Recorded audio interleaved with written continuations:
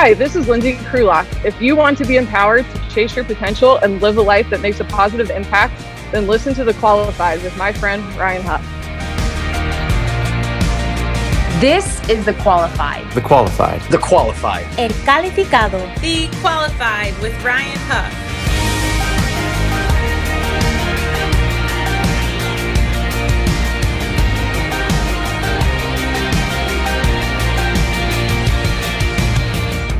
All right, let's rock and roll. So I'm gonna go and start, and we'll go from there. All right, cool.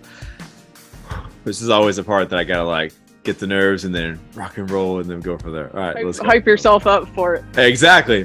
Boom, boom, boom. Let's go. All right, let's go. 1, 2, 3. All right. What's going on, Qualified family? Hope you're having an amazing day as always, and welcome back to The Qualified, where we showcase God's goodness with the ultimate goal being to empower you to chase your potential and live a life that makes a positive impact. Y'all, I am super excited about today's episode. I have an incredible guest with us today, and we're continuing the series on testimony in the making. You guys, this is an incredible series that I'm super excited about, where we showcase God's goodness through the process of believing for a miracle. We see people that are going through a difficult time in their life that most people might say, well, there's no good in this whatsoever.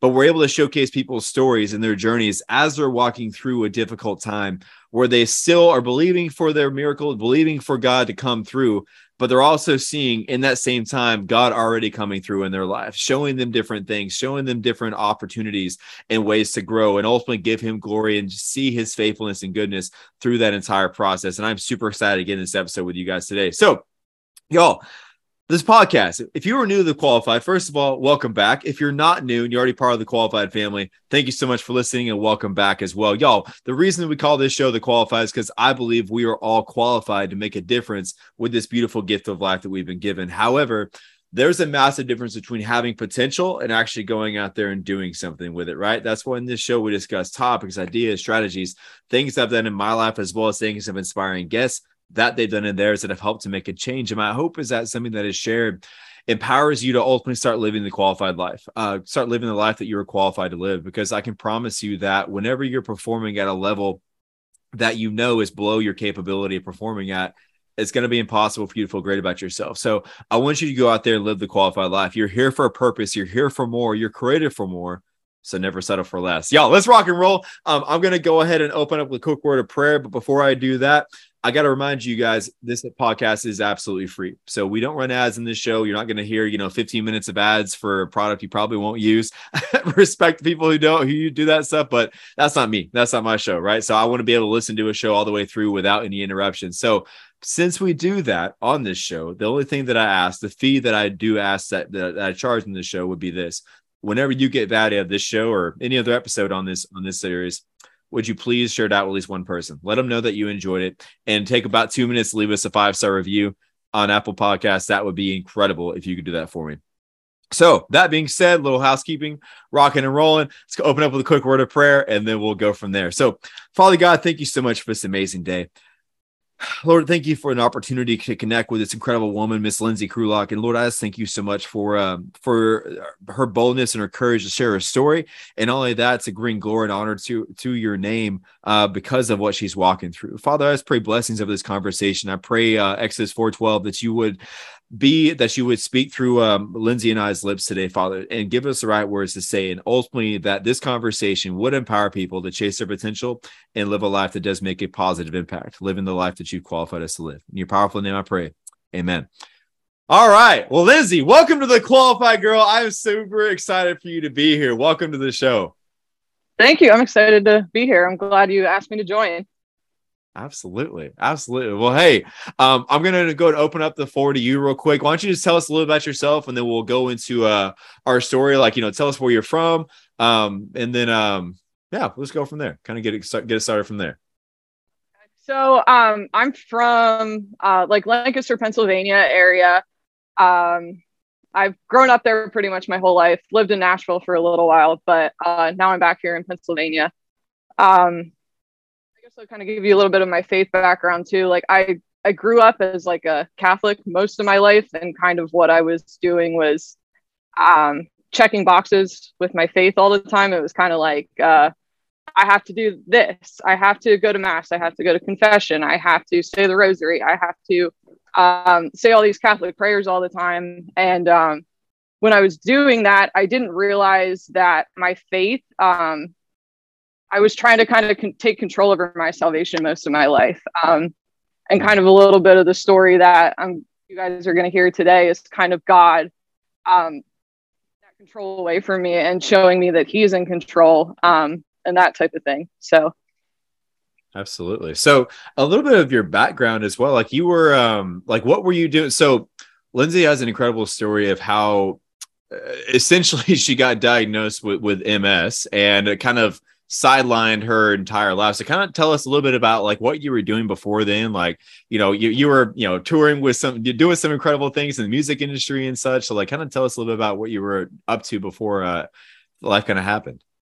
Yeah. So I mentioned that I lived in Nashville for a little bit. That's kind of like where I was living at the time. At this point, I'd probably been living there for about 6 or 7 years. And I just had been out of college for a few years and was working and pretty much like my dream job in the music business. I was doing tour promotion and marketing, digital marketing and things like that for Garth Brooks' tour. And so like, if you know anything about country music, Garth Brooks is like the GOAT pretty much. Pretty much. Yep. So I couldn't could possibly think of, having any of a better job at that time. And like, also at that time too, like I had great friends living there, like was having the best time with, the circle of people that I had. I was even kind of in this position where I was about to get a promotion at my job. So there was kind of like a lot of things right there in my life where it felt like, all my dreams are coming true, and it just really couldn't get much better than that. Like I thought that was like the peak of happiness pretty much. And then kind of while that was all going on, I was not feeling well. I was finding myself like just feeling totally exhausted, like struggling to get through the workday. I was sleeping in my car. Like first off, like driving home from work was hard. Like it was almost impossible. I was like fighting to keep my eyes open. My arms felt heavy, like that type of thing. And by the time I got home in my apartment, I was like, I can't even walk into my house right now. Like I got to sleep in my car and take a nap before I could even get up and like walk literally 2 steps into my front door. It's like extreme fatigue that you're just feeling at that time.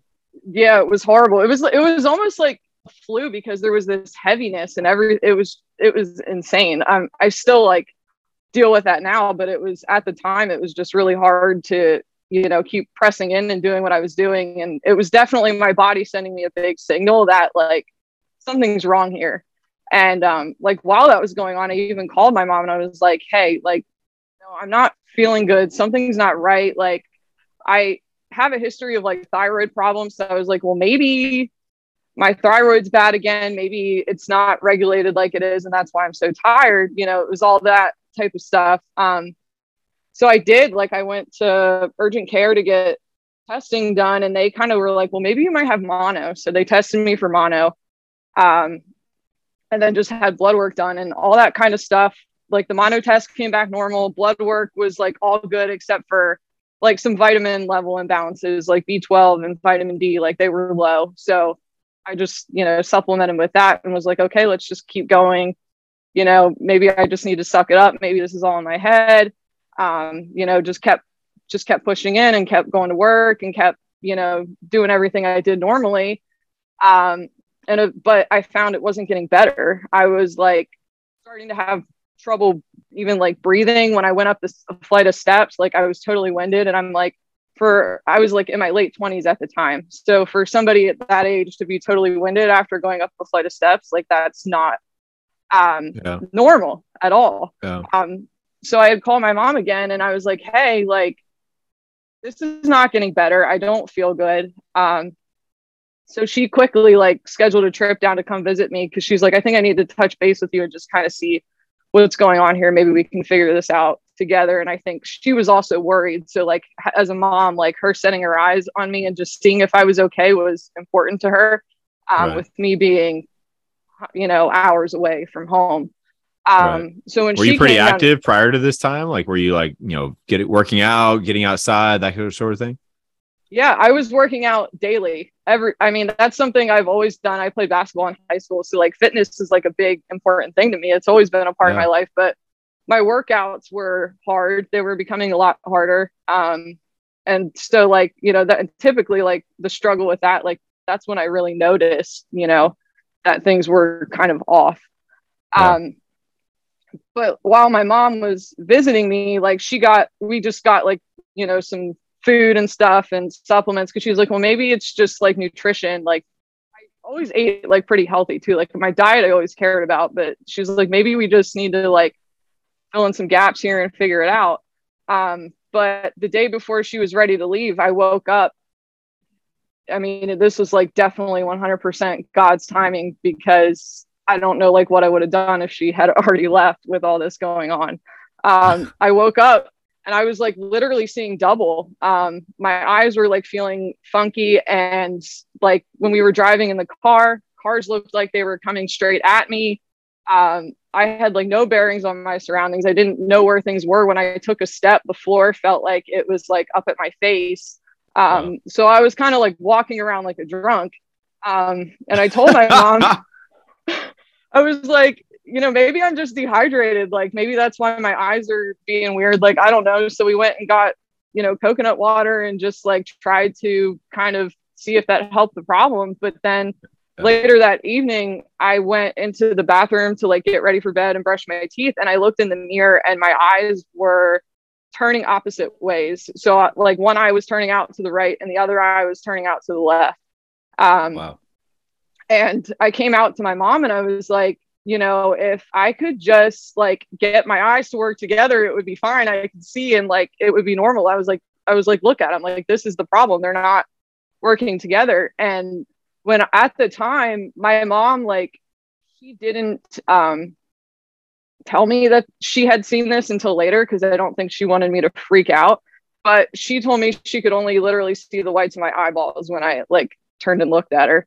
Wow. And as soon as that happened, like she ran downstairs and called a doctor, and they were like, look, if this isn't better in the morning, like you've got to take her to the emergency room. And so that next morning I woke up and my right arm was tremoring like nonstop. It was just shaking and shaking, shaking. And there was nothing I could do to stop it. Like I tried holding it into my body, like putting pressure on it, and it just wouldn't. So she was like, we're going to the emergency room. Like we got to get to the bottom of this and figure it out. Like it was pretty obvious my body was in some kind of crisis at that point in time. So she canceled her flight, and that's what we did. And when I went there, they did like MRI scans to make sure, like, because some of the symptoms with MS, especially like when you are in like a crisis state, like I was at that time, they mimic a stroke. So they were like, we got to make sure like you're not having a stroke here with what was going on. So they ruled that out, but through doing the scans, they found out that I had lesions in my brain and my spine. And they told me that is like a big indicator of having MS. And there's nothing like that they could really do there. So they referred me to a neurologist who, I then went to the next day, and she's like, but actually too, at the time when the ER people had told me this, I'm like, no way, this is what's happening to me. Like, I'm young, I'm healthy. I didn't even like quite know what MS was at the time, but I knew like one person that had it, and they were in a wheelchair. So like to me, it was like, like I'm young, I'm fit. Like, no way, you're wrong. But then when I went to that neurologist, she even said the same thing. She was like, that's what we think this is. You need to go for a workup of some more tests. So she sent me for like repeat scans to make sure that there was no like inconsistencies there. And then I had like a spinal tap done. That's like another test that they do to kind of find out if you have MS or not.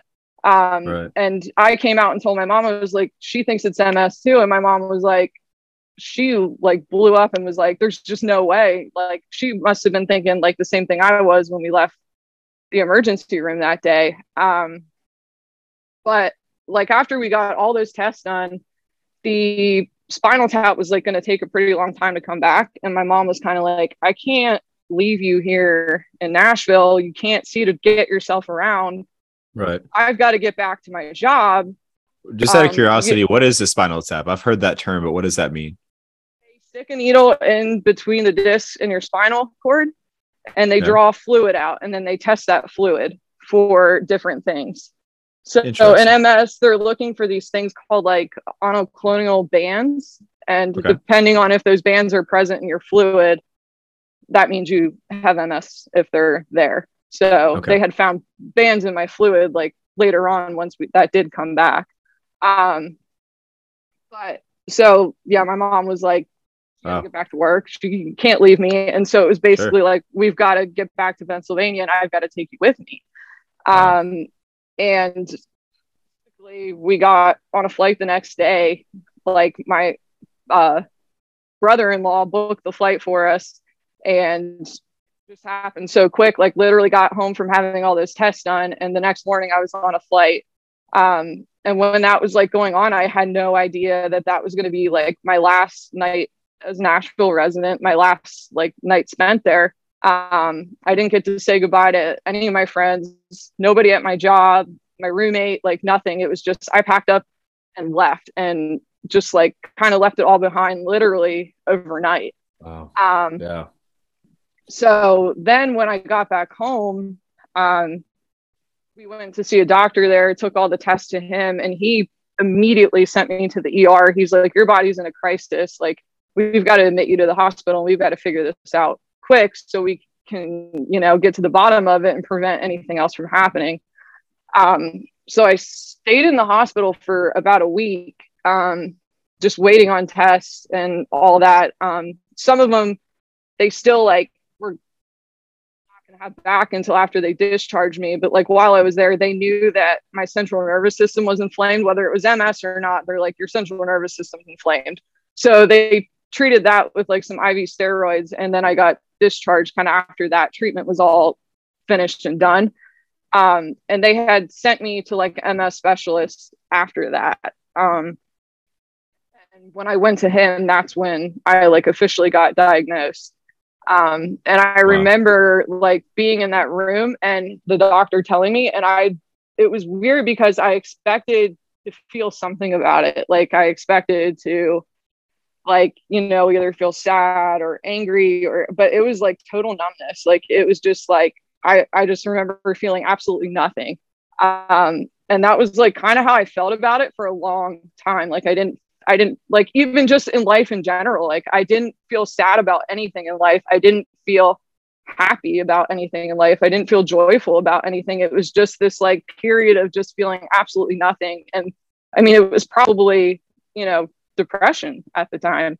Yeah. That I was kind of, walking through. But I do like, there was kind of a day there where it absolutely just kind of all turned for me, where that like numbness totally ended. I remember being kind of at my dresser one morning, and I was, taking all my medicine and just kind of like, I think I just kind of had enough of it. Like, Yeah. I had like this panic attack and just, started crying. I felt like so overwhelmed. And it was kind of like all those emotions that I had either like been suppressing about it, like just kind of caught up with me. And I was like, I don't know what to do with this. Like, I'm literally feeling everything right now. And so like, the panic attack is kind of what happened. Yeah. And the only thing that I could literally think to do when that was happening was like, I've got to pray. Like I have to, the only person I know that can help me right now is God. Yeah. And I just remember like having this very sincere, honest prayer with him of just like, I need your help right now. And I haven't kind of felt your presence in a while. And I just really need you to come in, take control over this, help me through this. Like, I know I can't do this by myself. I'm done trying to do this by myself. Like, this is your thing. Like, come help me. And that prayer was answered like so quick. And I'm so thankful that it was. And that prayer, I just think, was just a big turning point for me and my faith and everything. Shortly after that prayer, maybe like a week later, I had found out I won a free month into B3, which is like a community for women, that Shout out to TJ Taylor Jordan. Yeah. And that community just like, I mean, changed my life in the best way. It was like the biggest answer to that prayer. Wow. I needed people that were going to pick me up in a time that I was really struggling. And like that giveaway was definitely like God, I had thought about joining B3 for a little while before this all happened. And I was scared to, but it was kind of like God being like, stop being chicken about it. Here you go. Get in there and just trust me and let me do what I need to do with this. Right. And like, I'm so thankful for that, like every single day of my life, because it just really, really, really changed absolutely everything for me. It's changed my perspective on how I look about my diagnosis, and all of that. I'm not angry, about it anymore, at all. I think I told you, like, we were on the phone before, that like, it's actually something that I feel blessed about. I've been able to look at it as a scope of like it being a blessing, because not only like has it brought me closer to Jesus, like to me, that is like the biggest thing. It's like, the relationship that I have with Jesus now, I would not be willing to trade all those dreams in Nashville, everything that I had there that I thought was so great. Like the relationship I have with Jesus, if somebody was like, you could have that life back if you give me that, I wouldn't do it. Wow. It's too special to me. It's become like this incredible thing. And the other thing where it's been a blessing too, is it's made me like more compassionate as a person. More understanding of other people in their situations. And it's made me be able to, be kinder to other people. And it's just definitely like totally changed my heart. 100%. So yeah. Yeah, no, I love that. That was awesome. Like, I love that there's chain of events. I'm trying to think the right word. The chain of events that kind of led you to where you are right now. But it's just like, that was so many things at like one time, like back to back to back. And it's just like to have, man, there's so many things I want to cover. But like the first question I really want to ask you when it comes to that, like, the what you were doing with Garth Brooks and such, was it fair to say that was your dream job more so? Absolutely. Like growing up as a kid, it was like, and everybody told me I couldn't do it. They were all like, it's not going to happen. You need to dream something more realistic, like go into medicine, go into graphic design, like everyone was like, just hang up on it. All my teachers at school, my parents, but like, I'm very strong-willed. So I was like, I'm not like, let's go. I'm doing this. Right. And I literally like packed up my car with all my stuff, slept on an air mattress, like had no bed, like nothing, like didn't even have a place to live, and just went down there. Really? It was just like a total whim of faith. Yeah. So it really. How old were you when this happened? Like when did this happen? I was probably about 20. Okay. And you just packed up everything and like you didn't know like where you're gonna live or anything, or? No, I slept on a friend's couch for a little bit, and then I got an apartment shortly after. But like, go. I went for it, and wow. Like having that job in the music industry was like pretty much the only thing I ever wanted in life for the most part. So when I ended up getting one with somebody like Garth, it was like, this is great. Like I expected to kind of have to work my way up the ladder out of school. I expected to have some jobs that, were going to be a little rough to get there, but to be handed that like right out of college was incredible. And I absolutely loved it. But and how did that opportunity present itself? I remember you telling me about that, but like tell listeners out there, how did that opportunity present itself? So my college, like they have a portal you can go in and look for jobs. And I was just kind of like going on there and applying for different ones. And they called me like the afternoon they got my application. And they were like, can you come down here for an interview? And I'm like, sure. They're like, can you come down in like an hour? And I'm like, well, I got to get like half presentable here for an interview. Right. So I like quickly get dressed, like brush my teeth or something. Yeah. Go down there and got there. Like the whole time I'm like, is this real? Like, am I being punked? Like, it was just kind of like, the whole thing just felt kind of like off to me. But like, while I was there, I mean, people there were super nice. Like they were all nice, but like everything about the interview process was so atypical that it just felt weird. Like, you know, but I pretty much like getting hired on the spot. Like the guy literally like told me right after, he's like, so when can you start working for us? I'm like, whenever you want. And I just started in a matter of days. So I mean, I guess they might have needed somebody in a pinch, but it ended up working out really well. Right place at the right time. And you talked about too, like you got the opportunity to meet Garth as well, and like, you know, all that too, right? Yeah, he would come in the office quite a bit, and like the cool thing about him is like he also has a marketing background. He has a marketing degree, so like he was very awesome. Involved in like a lot of his you know, the marketing side of his career. And a lot of the things like he would come up with were pretty creative, which is probably why like he kind of stands out among some of these other artists, because he is like very innovative and creative with how he actually does the business side of his career compared to some other people. So yeah. So the reason I wanted to ask that, I think it was cool, like the stick to itiveness that you had, and like just to make up your mind, like I'm going to do this, and you did whatever was necessary to make it happen. So I love that aspect of it. I think there's a huge lesson in that, like whatever you want, you have the opportunity to make it happen, but you got to be willing to pay the price to make it happen, kind of a thing. Yeah. And the second of all, like, what was it like? I mean, because like you said, like that was something that you had dreamed about. People told you, yeah, you're not going to, you know, get that. It's not going to happen. Like, forget about it, Lynsi, whatever. Your pipe's a pipe dream, whatever. Like you dreamed about it. It came to fruition, and then all of a sudden MS happens, and then you essentially get that stripped away. Like, what was that like? I mean, it was hard. It was definitely very hard. And I definitely went through a really long period of time where it was just like, I mean, and still like, there's kind of like this closure there that I didn't quite get with, you know, everything with it being so yanked away so quickly for me. Yeah. I forget what I was going to say with that. I was going somewhere and my brain forgot it. No, like you're talking about closure, and you're talking about, you know, like you have this opportunity that you'd worked so hard for. And then, I've been trying to actually like kind of go back and visit like some of my friends. Like B3, our retreats are actually there quite often. I've been trying to go back there.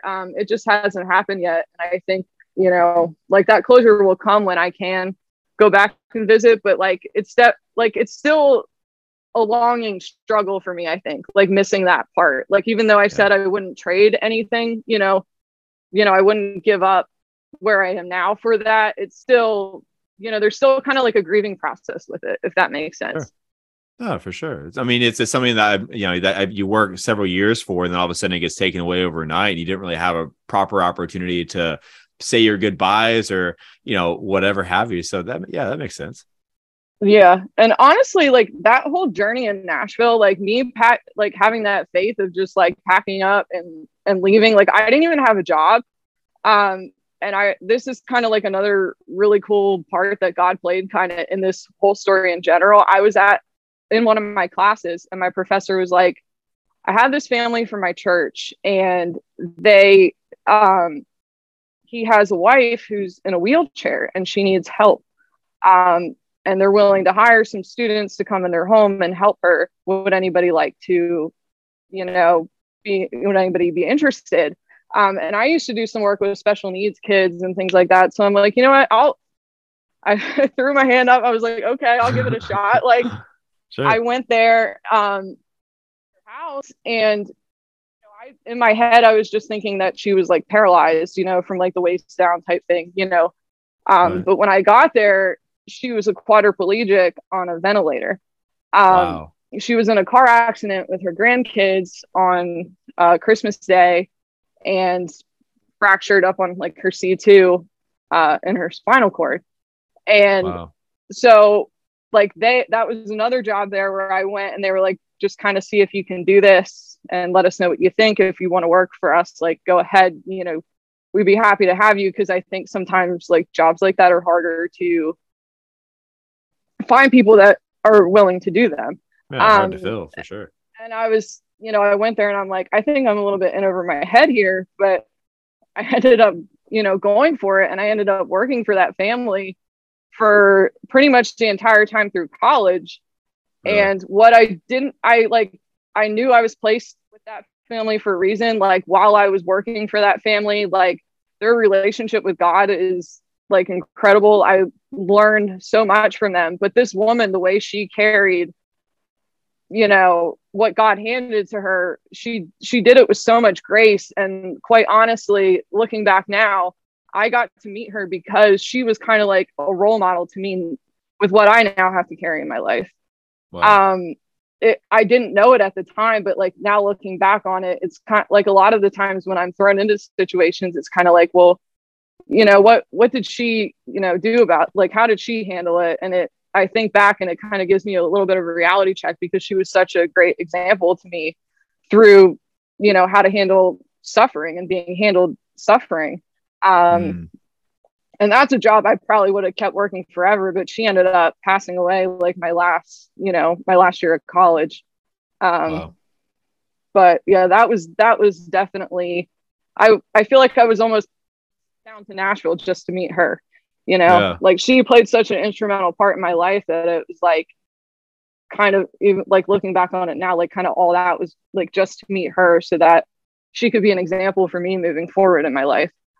Even though she's not here anymore, she's an example every day. So what is from her experience, from your experience working with her, what is the best way to deal with suffering?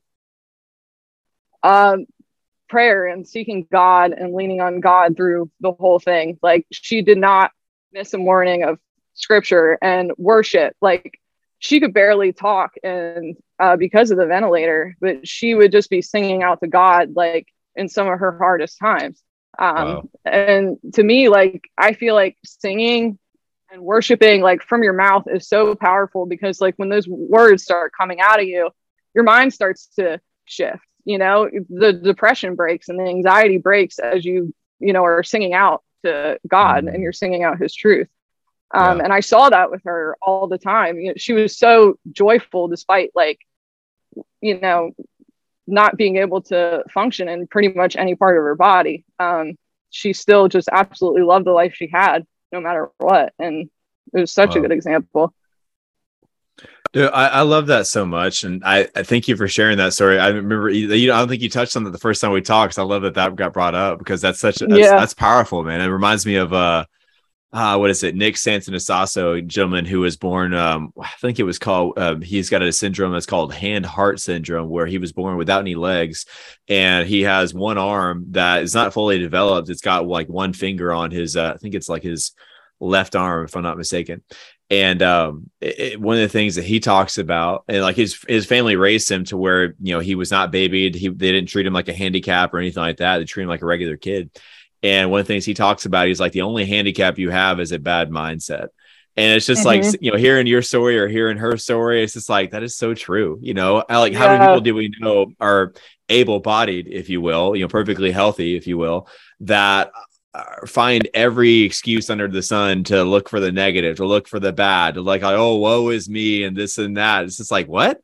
And then you see someone else that's had, by all means, reasonable means, a worse life, if you will, a worse hand, dealt to them, and yet they're able to do incredible things. It's just, it's just such a true, axiom of life, I feel like.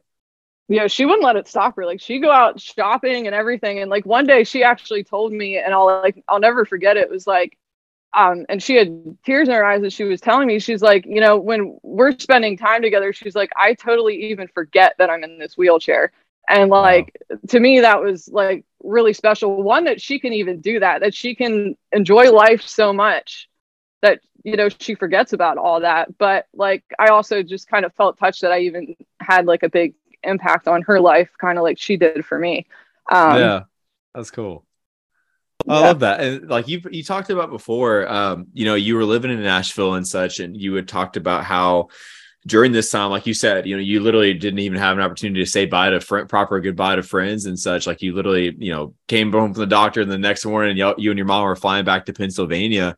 And like what was going through your mind whenever you essentially had to move home to to live with mom and dad? Now you couldn't drive, if I'm not mistaken, if I remember our conversation before. Like, what was that like to lose your independence like that? It was hard for a while, and I think really struggled with it. And I think my parents probably saw me struggle with it because I was like very short and like snippy for quite some time. Like it was just kind of like understandably so. Yeah, it was really hard because my parents, like, they love me so much. Like I'm so blessed to have very like loving, very caring parents. I love that. And I just didn't like that space that I had that I enjoyed having. I didn't have it anymore because like, their love for me was coming into that. So it took me some time to like, first I was like angry about like losing the dependence, but it took me some time to kind of shift and be like, this is my parents loving me. Like I need to let them love on me and just kind of, step back and stop trying to be stubborn and control. That's, kind of a common theme in my life. And it was just kind of like, I need, the other thing is too, like accepting help for me is hard. And I needed their help. I needed to depend on them. And so like, it really took time to humble myself to know that it was okay to accept help and to need people. That was like the biggest thing for me. It was really just kind of getting myself to know that it was okay to need help, not just from my parents but from God as well, during that time. Yeah, for sure. And I love the fact that whenever you got to that low point, you said you just prayed, right? And like you talked about just leaning in on God and prayer and Jesus and everything, which I love. But like, what was your faith like during that time? Like, were you like constantly growing with God? Like, were you like on fire, like reading your Bible every day, going to church? Like what was your relationship? How would you describe your relationship with God prior to, obviously right now it's, grown dramatically, right? But what was it like during that process? During that process, there wasn't much there at all. Like I believed in God.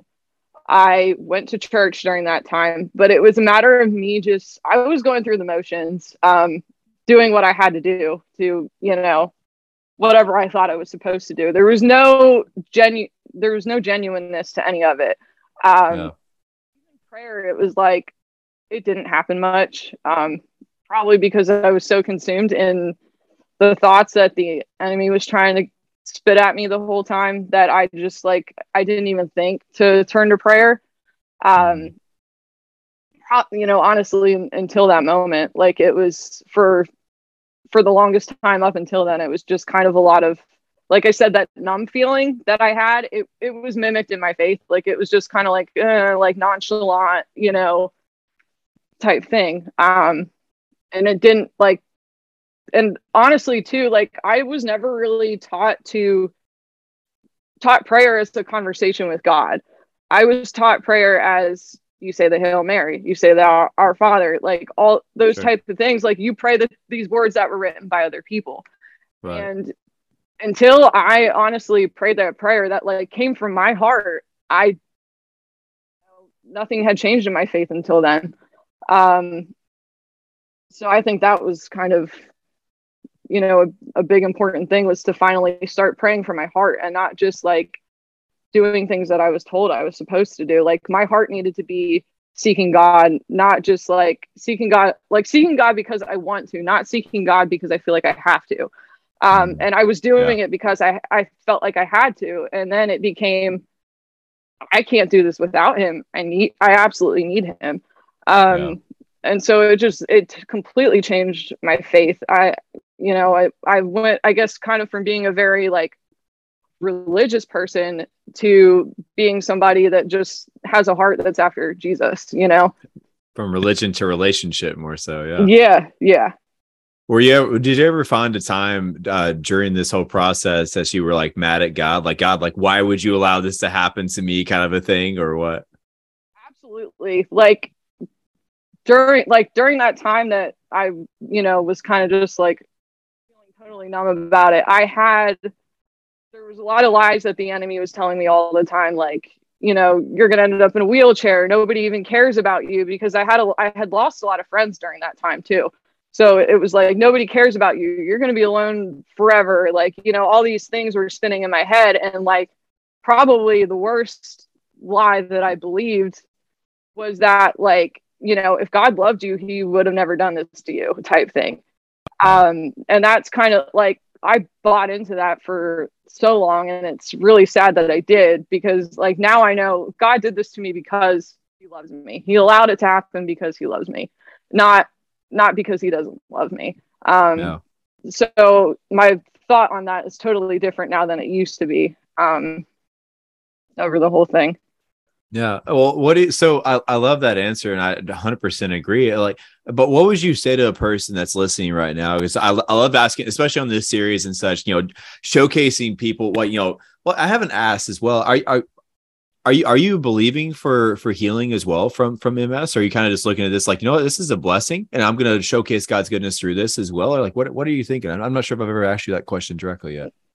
I do. I pray for healing. I actually just had this conversation with my mom the other day. I was like, you know, I pray for healing all the time. Like, obviously anybody would want to be free from something that, you know, is hard. Any, you know, kind of challenge, like anything painful, any kind of pain, any suffering, like we'd all love to be free from it. But you know, if God doesn't free me from that, like, it's okay, you know, if he doesn't, because I know that there's still good in this. And quite honestly, like, I found that a lot of the purpose in this is he's bringing me closer to him through that.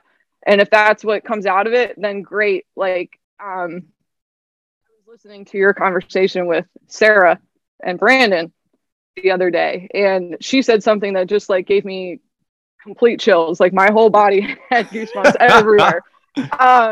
She said, you know, if I don't come out of this situation looking anywhere like Jesus, then it's for nothing.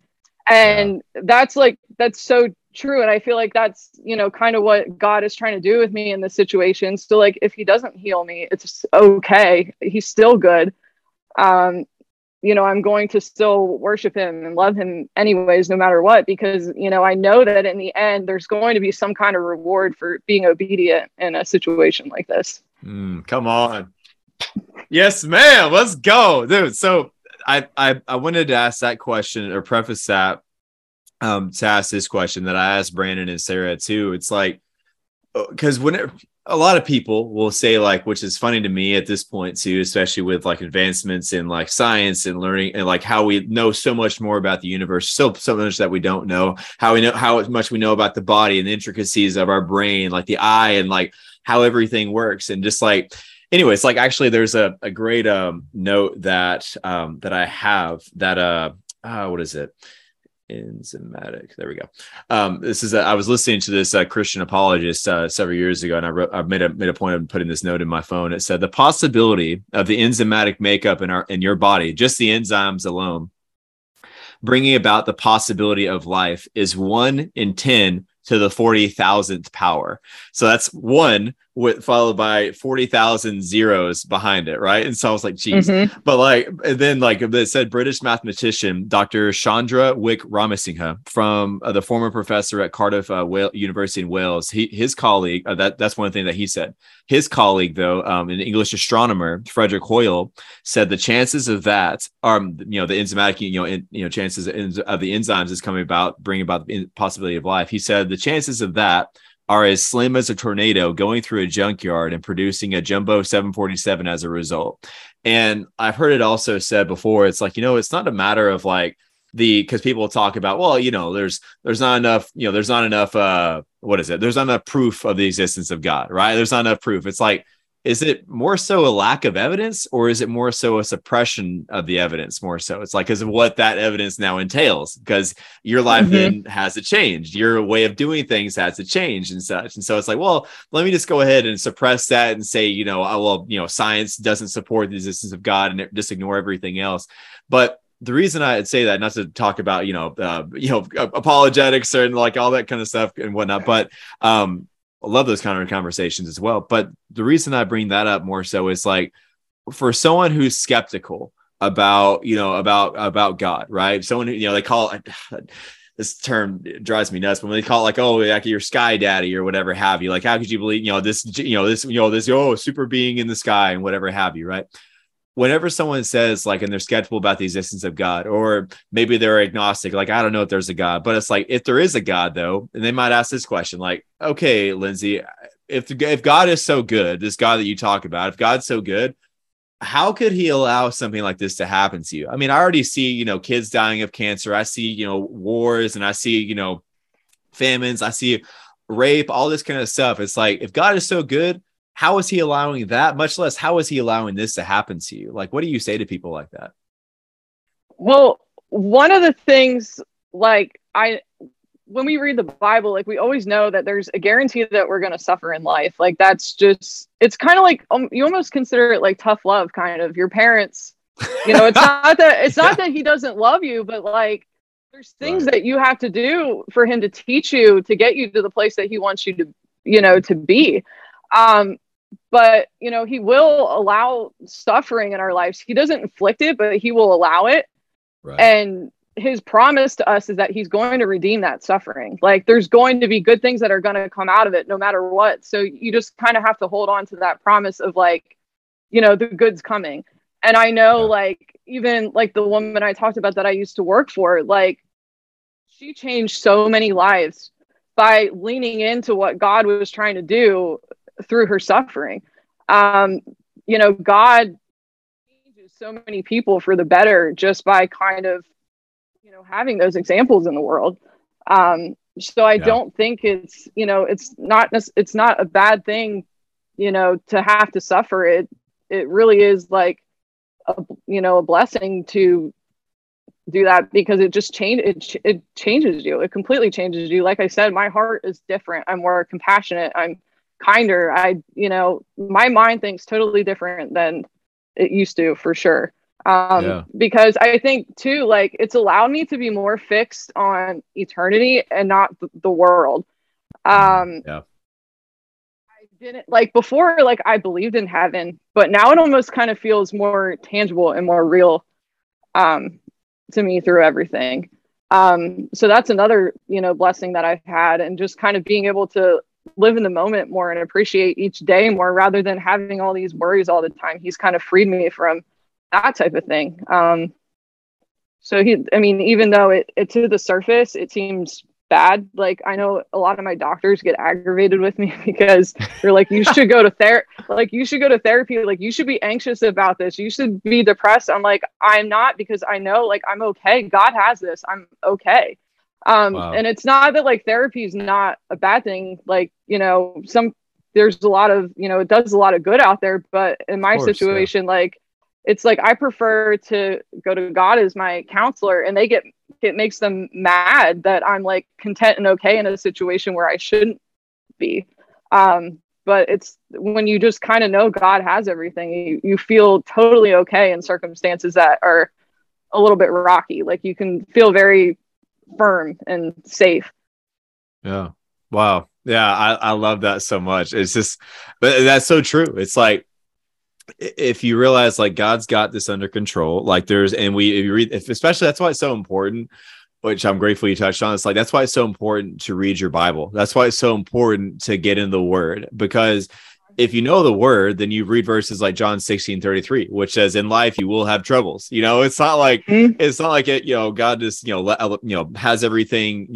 Just, it's not like everything is a surprise to God. It's like oh, hey, Lynsi got MS. Oh shoot, Gabriel. Like, it's not like God's in heaven like, oh shoot, Gabriel, like, talking to the archangels and whatnot like that. Yeah, that was didn't see that one coming, bro. Sorry about that, Lynsi. It's not that's not how it is. It's like, but it's like, if we read the Bible, we see, like, hey, like, in life we'll have troubles, but be of good cheer. I've overcome the world. Then you read verses like Romans 8:28, that God works everything together for our good. Right. And then there's that verse in, I think it's 1st or 2nd Corinthians, that talks about, right now we see in part, but whenever we get to heaven, we'll see it in complete, right? We'll see it in full. And it's like, we have to realize, it's like, y'all, the more that you dive in and you learn more about God's character, you realize he's a good father.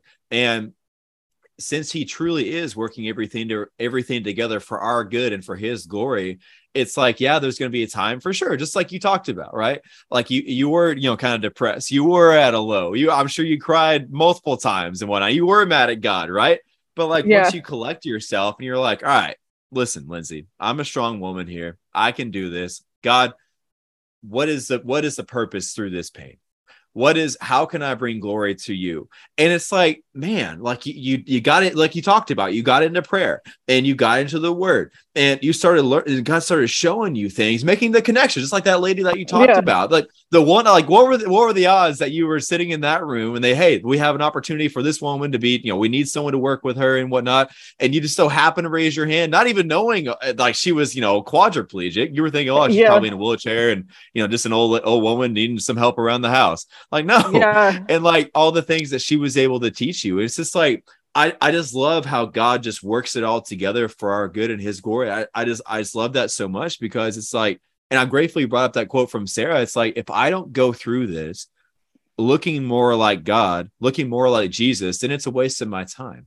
I was basically in a way of saying it as well, you were not stewarding it well.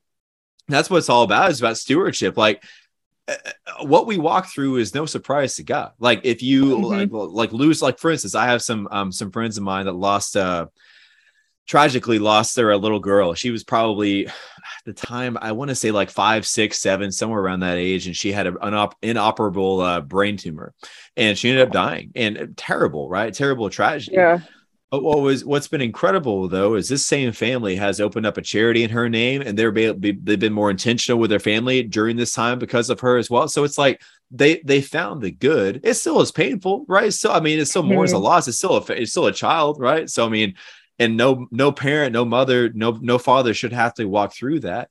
But at the same time, they found the good, and they realized that God's faithfulness has been there through the entire time, and it's just so powerful. That's why I just love stories like yours that's listening to this, because it's just so it's like, wow, it's like, yeah, you know what, this does suck to our limited thinking, but it's like whenever you look at the fact that God sees the whole picture and he works everything together for our good, it's like, okay, well, I'm working this together for your good, bro. Like, yeah, you might not see it, but just press into me, surrender, and continue getting closer, draw near to me, and I'll come close to you. James 4:8, we draw near to God, he comes close to us. It's like, he's going to work it together for our good. He's going to equip us and empower us to get through it in a better way too. And it's just a matter of keeping that, you know, having your time for your pity party and then get right back in the saddle, if you will. And then, you know, figure out what the plan is God has for you, you know? Yeah, absolutely. And for me, I always have kind of held on to that verse in 2 Corinthians where Paul talks about like the thorn in his flesh and how like he begs God to remove it from him, but God wouldn't do it. And that's, you know, kind of like, you know, me asking for healing all the time. Like I relate to that a lot. But the other thing that God says is like, you know, his power is made perfect in weakness. So like when we are dependent on him, when we need him like that, that's when he can be glorified even more so. You know, worse to like I was in a place where I was so vulnerable that I just felt like I couldn't even carry myself anymore. But he picked me up and he carried me and he showed me how to get through this. And that's like where his glory comes through. And that's where people start to see God. Like I saw it in the woman that I used to work for. It was like I told my mom all the time, I was like, I have never met Jesus more present in a person than through her. Like it was almost like you felt like he was right there every time you were with her.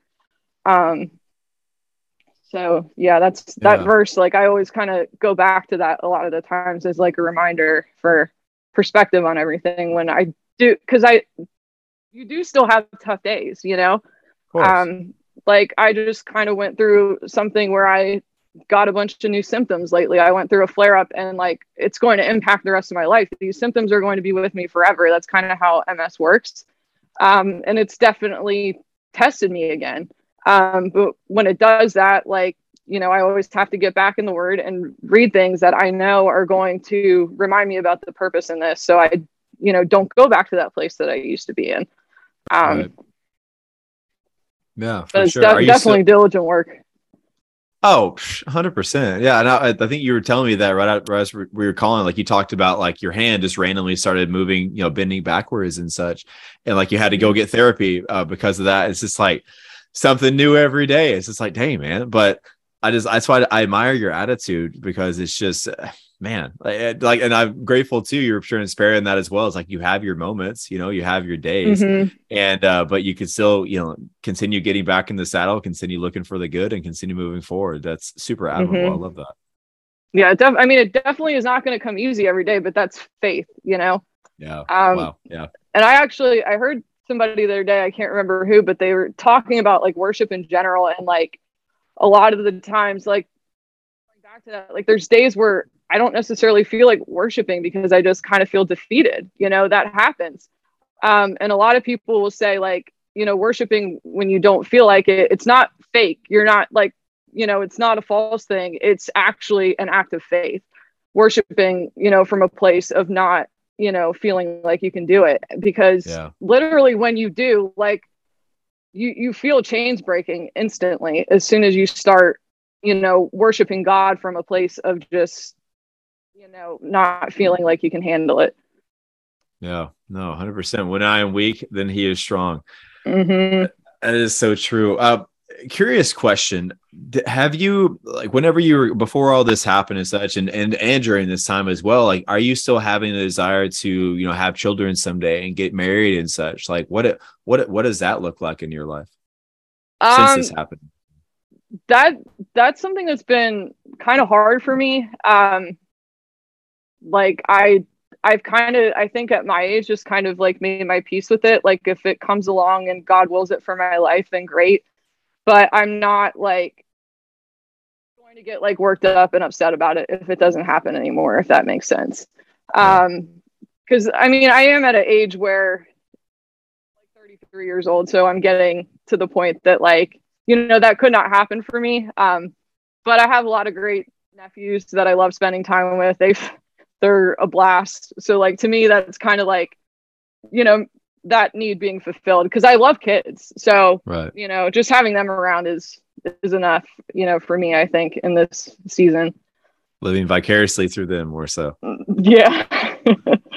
That's cool. Well, I'm definitely believing that you're going to find the right person too. And I've heard of stories like that too, where like someone had an ailment that came along their way, and they ended up finding the right person. Like it just ended up happening. It was just a total God thing as such. So I'm definitely praying and believing that's going to happen for you as well. Thanks. Yeah, I'm definitely putting it in His hands and not trying to take control over it on my own. Of course. I think one of the things that I definitely, before I met Tiffany, that's one of the things that I was believing for regardless. It's kind of like the point is like believing for like, God, if it happens, awesome. If not, kind of either way. And I think that's just a great mindset to be in, because that takes like, all right, cool. Like I have that desire, and I know there's always going to be a God-given opportunity to fulfill a God-given desire. And so Lord, if it's your will, I know it's going to happen. And if not, hey, I'm still living for your kingdom and giving glory to you. So either way, it's a win.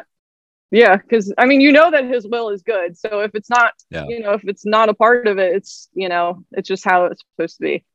100%. Yeah, it's funny to me, like whenever we sometimes think like, well, this is my plan, and like my plan obviously is gonna be better than God's plan. It's just like, okay, hold up. The thing is, what is that? I think it's Isaiah 55 that says like, my ways are not your ways, my plans are not your plans. They're higher than yours. They're better than yours.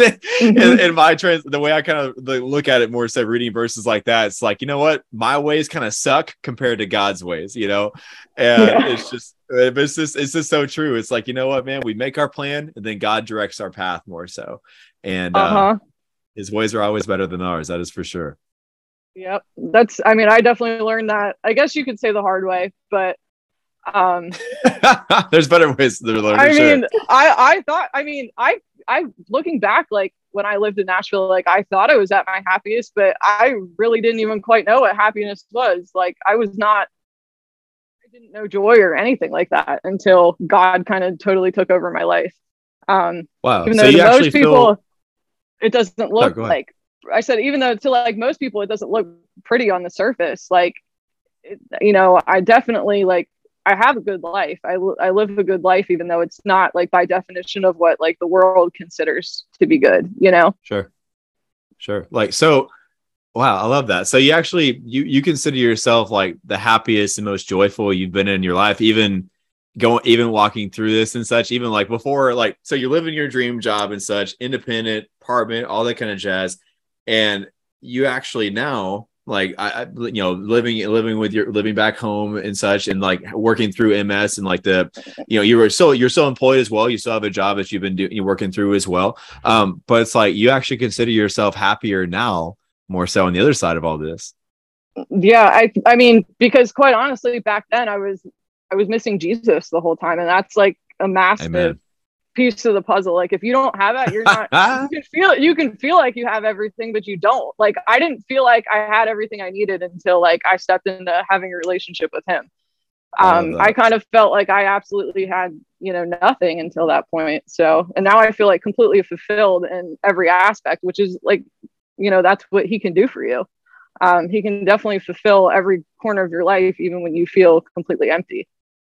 Yeah. Wow. I love that so much. You just reminded me of this one song. I think it's just called I Thank God. I think it's by Maverick City Music. The guy's like, he picked me up, he turned me around, placed my feet on solid ground. I thank the master, I thank the savior, I thank God. You were welcome to sing along with me at that point.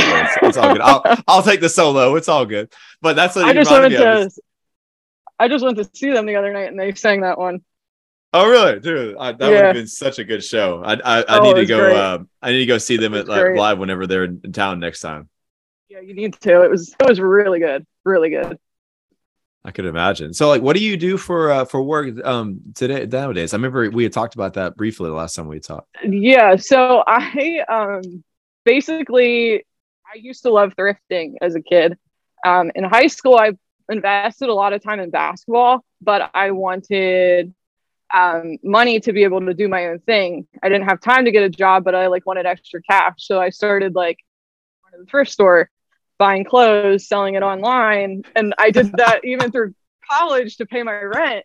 And then when I ended up coming back home, I'm like, what can I do here that allows me to be able to do something to make money and, at least fill my time, have something to pour my energy into in a positive way. But also when I don't feel good or when I have problems, it's totally okay if I stop. Right. So I started doing that again. I sell mostly on Poshmark. So I have my own page there where basically everything I thrift, I sell on there. And that's kind of what I do for a living. I love that. It just reminds me of the song, but what is it? Well, that's not the edited version. Never mind. But but yeah, that's awesome, man. I think that's such a cool little side gig that you can do, and just to, get some extra cash on the side. I think I told you this before. We were on the phone. I used to buy, back when, when initially, whenever ripped jeans and such were in style, they're still in style actually, but whenever they were first getting in style, and they were all the rage back in earlier 2000s or whatever. And I used to go and buy old Navy jeans off the internet, and then I come home and get my dad's grinder and I'd grind them up real quick to get the destroyed look on them. I'd take them out back and I'd splatter paint on them, and then I put the jeans on myself and I'd take off sprinting in our backyard, and I'd just fall down on my knees to get grass stains on them and such, and ended up selling them on eBay for a profit, man. It was a nice little side gig for a little bit there. So that's creativity at its finest right there. Right. I thought so too. I never made it big time. It was only four or five pairs of jeans, but hey, it was something. So yeah, you made some cash. It works. Absolutely. But hey, before we get close to wrapping this thing up, was there anything else that you wanted to add to this before we start closing? I'm trying to think if there. I mean, not that I can think of off the top of my head.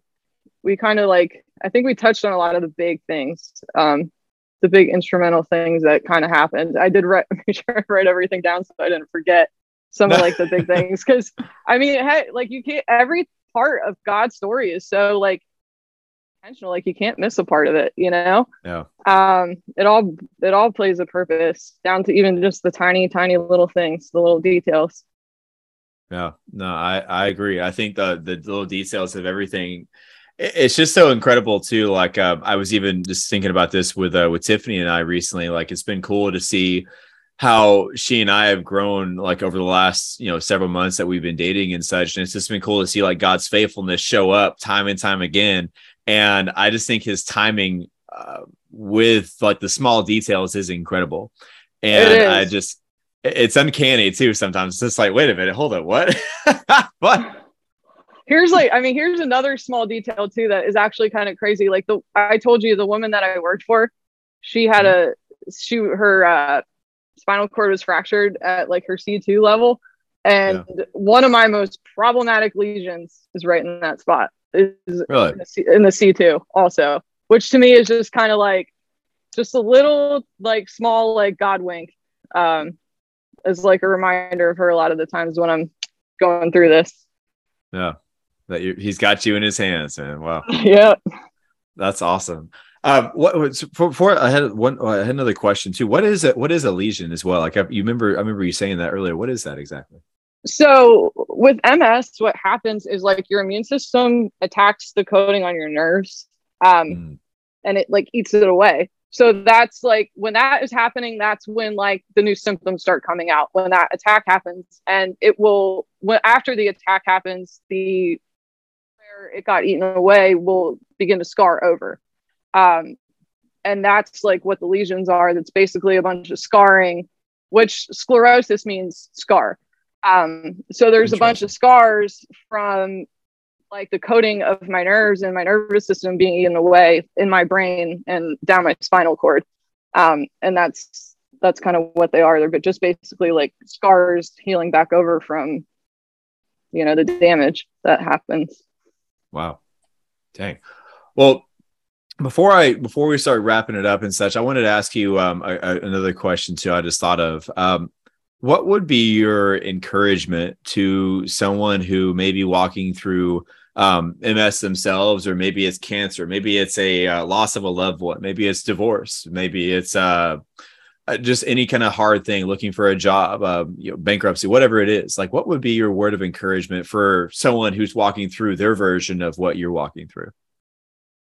My best advice is probably, to pray.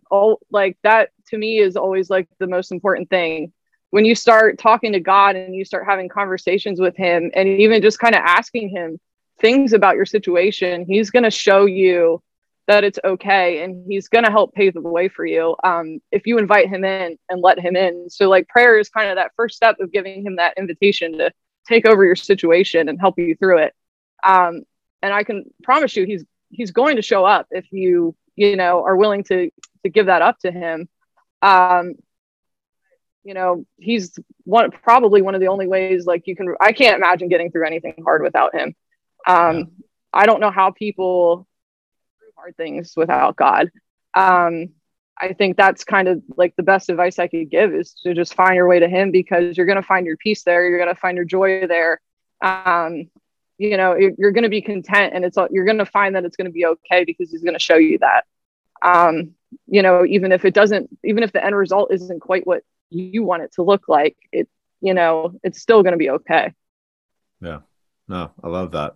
Well, there was a question that I remember it came up in my head while I was listening to you talk, and then it just went away. So Holy Spirit, bring that back if it's a question that needed to be asked. But nonetheless, anyways, wanted to before we start wrapping this up, wanted to acknowledge you, Lynsi, for coming on this show and just say thank you so much for coming on. I think your attitude, like I've already said, is incredible. I think having the wherewithal to not only trust in God, look for the good, but then showcase that story to other people too. And just like, hey, yeah, if you have it, even if he doesn't, kind of a faith, like it talks about in Daniel 3, like, hey, my God has the ability to save me or heal me. Right. But even if he doesn't, I'm still not going to change my convictions. I'm still going to continue worshiping. I'm still going to continue living my life for his good and for his glory and for my good, and ultimately to know him more and to make him known even more. And so I just admire you for that. I think it's absolutely incredible. And I love your transparency too. Like, you have your bad days, bad moments, right? But you also make a point of always getting back in the saddle and then continue moving forward. So I just admire that about you. And I just think that's incredible. So I just wanted to encourage you with that and keep it up. That's absolutely thank amazing. you. I appreciate that. Thank you. And I appreciate you having me on. It was great being a part of it and talking to you today. Absolutely. My pleasure, man. Well, we have two final questions that we ask every guest on the Qualified. First question is, how does someone chase their potential to become the person they were created to become? I think probably the best way to chase your potential is to converse with God about kind of what that might look like for you. Because like I said before, when you involve him, he's going to strengthen you to do it. But it also has to align with his will. It can't be your plan and your potential. It has to be his plan for you. So the more that you can involve him as you go through that, the better it's going to be. That's one of my favorite answers too. I never thought of it that way. It's like, it's got to be God's plan and God's potential for you, not your plan and your potential. I love that. That's good stuff. I love that. Last question. What does living a life that makes a positive impact look like for you? For me, I think it's just always making sure that I glorify God in everything I do. Even if that means sharing my story and making sure that he's shown through that, making sure that I am loving others in a way that, he would love other people, trying to help people the best that I can, just kind of always making sure that I'm acting like Jesus the best way that I possibly can in every little detail of my life, even if that's giving up a seat for somebody that needs it, or holding a door open for somebody, even just, small, tiny things, just kind of always making sure that you're doing those little tiny details that align with, what Jesus would do through your life. Right. Amen. Love that. Y'all. And while you were talking, I thought about doing this new thing, or before we start talking too, I thought about this, and this is a great opportunity to tie this in. So, y'all, the podcast is called The Qualified, and and also the reason too why I have so many different voices speaking in the beginning, like when you listen to the episode, you'll hear this is the qualified, or whatever have you. It's because all of us on this earth are what I refer to as the qualified. I refer to all the listeners of this podcast as the qualified family, because we're all qualified to make a difference with this beautiful gift of life that we've been given, guys. But to live the qualified life, a few takeaways, which I'm sure I'm going to miss several, but a few takeaways from this episode that I wanted to encourage you with: to live the qualified life, the life that you are put on this earth to live, the life that God has qualified you and created you to live. You're going to have to go through difficult times. You're going to have to go through difficulties. Your difficulty may not necessarily be walking through multiple sclerosis. Your difficulty may be getting laid off from a job. How are you going to go through that? Your difficulty may be dealing with infertility, as we talked about with Brandon and Sarah's story. Your difficulty may be infidelity in your marriage. I don't know. I hope none of those things happen. But at the same time, your difficulty may be one of those things. How are you going to respond to that difficulty? Whenever you walk through it, how are you going to be able to reflect? How are you going to be able to, have your moment to have experience the pain, experience the heartache, or whatever have you, and then look to God and be like, God, okay, you're my source. You're the one that knew this was going to happen. How can I respond in a way that brings glory and honor to your name? And so, y'all, the point being, to live the qualified life, you're going to have to go through hard times. But what makes the difference is how you steward your response to that difficulty. Are you going to respond in a way that makes you, that empowers you? Or are you going to respond in a way that disempowers you, that makes you the victor or the victim? There was a great quote that I recently heard. I'm not sure if it was a shirt design that I thought of, or it was something else. Oh gosh, it's let me see. I think it might have been a quote. So bear with me. I'm gonna look at my quote section. I have this massively ongoing quote section in my phone that I continue going on, and it says, "Oh gosh, maybe it wasn't that in there, but yeah, you're confused." Well, you know what? Never mind. But anyways, the point of it is, you guys, whatever you walk through, God, it's not a surprise to God. It's not a surprise to Him. So, how you respond to that is a difference maker. But also, are you going to be faithful? Just like Lynsi had talked about a second ago. Are you going to be faithful with stewarding the little things as well? You have an eating up, like picking up trash in the store, or opening up a door for someone, or giving your seat up, or whatever have you, like stewarding those little things well. Everything that we walk through, guys, help us live the qualified life. So that was one of my takeaways from this episode. I'm sure there's plenty more, but it's a couple of things I just wanted to share. Y'all, and that is the show today. Thank you so very much for listening. I truly appreciate it. If you enjoyed it, like we say, please share it out with at least one person. Let them know you enjoyed it as well. And if you're on Apple Podcasts, listen, and you like the show, leave us a 5-star review, all right? Y'all, I will talk to y'all very soon. Until that time, chase your potential and live a life that makes a positive impact. Talk to you guys soon. See ya.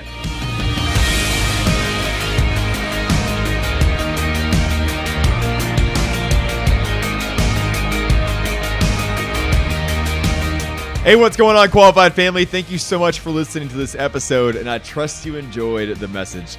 You know, with the Qualified brand, our mission is to empower you to chase your potential and live a life that makes a positive impact. You know, ultimately the life that you are qualified to live. You know, but it's not about just being qualified on our own. It's about the fact that God has created us with innate value and divine purpose to live for something bigger than ourselves. You know, a life ultimately that is fulfilling and brings glory and honor to Him. You know, so whether you've never had the opportunity to make Jesus the Lord of your life, or maybe you were like me, you know, and you fell away, kind of fell away from your faith and kind of did your own thing, I want to encourage you with this.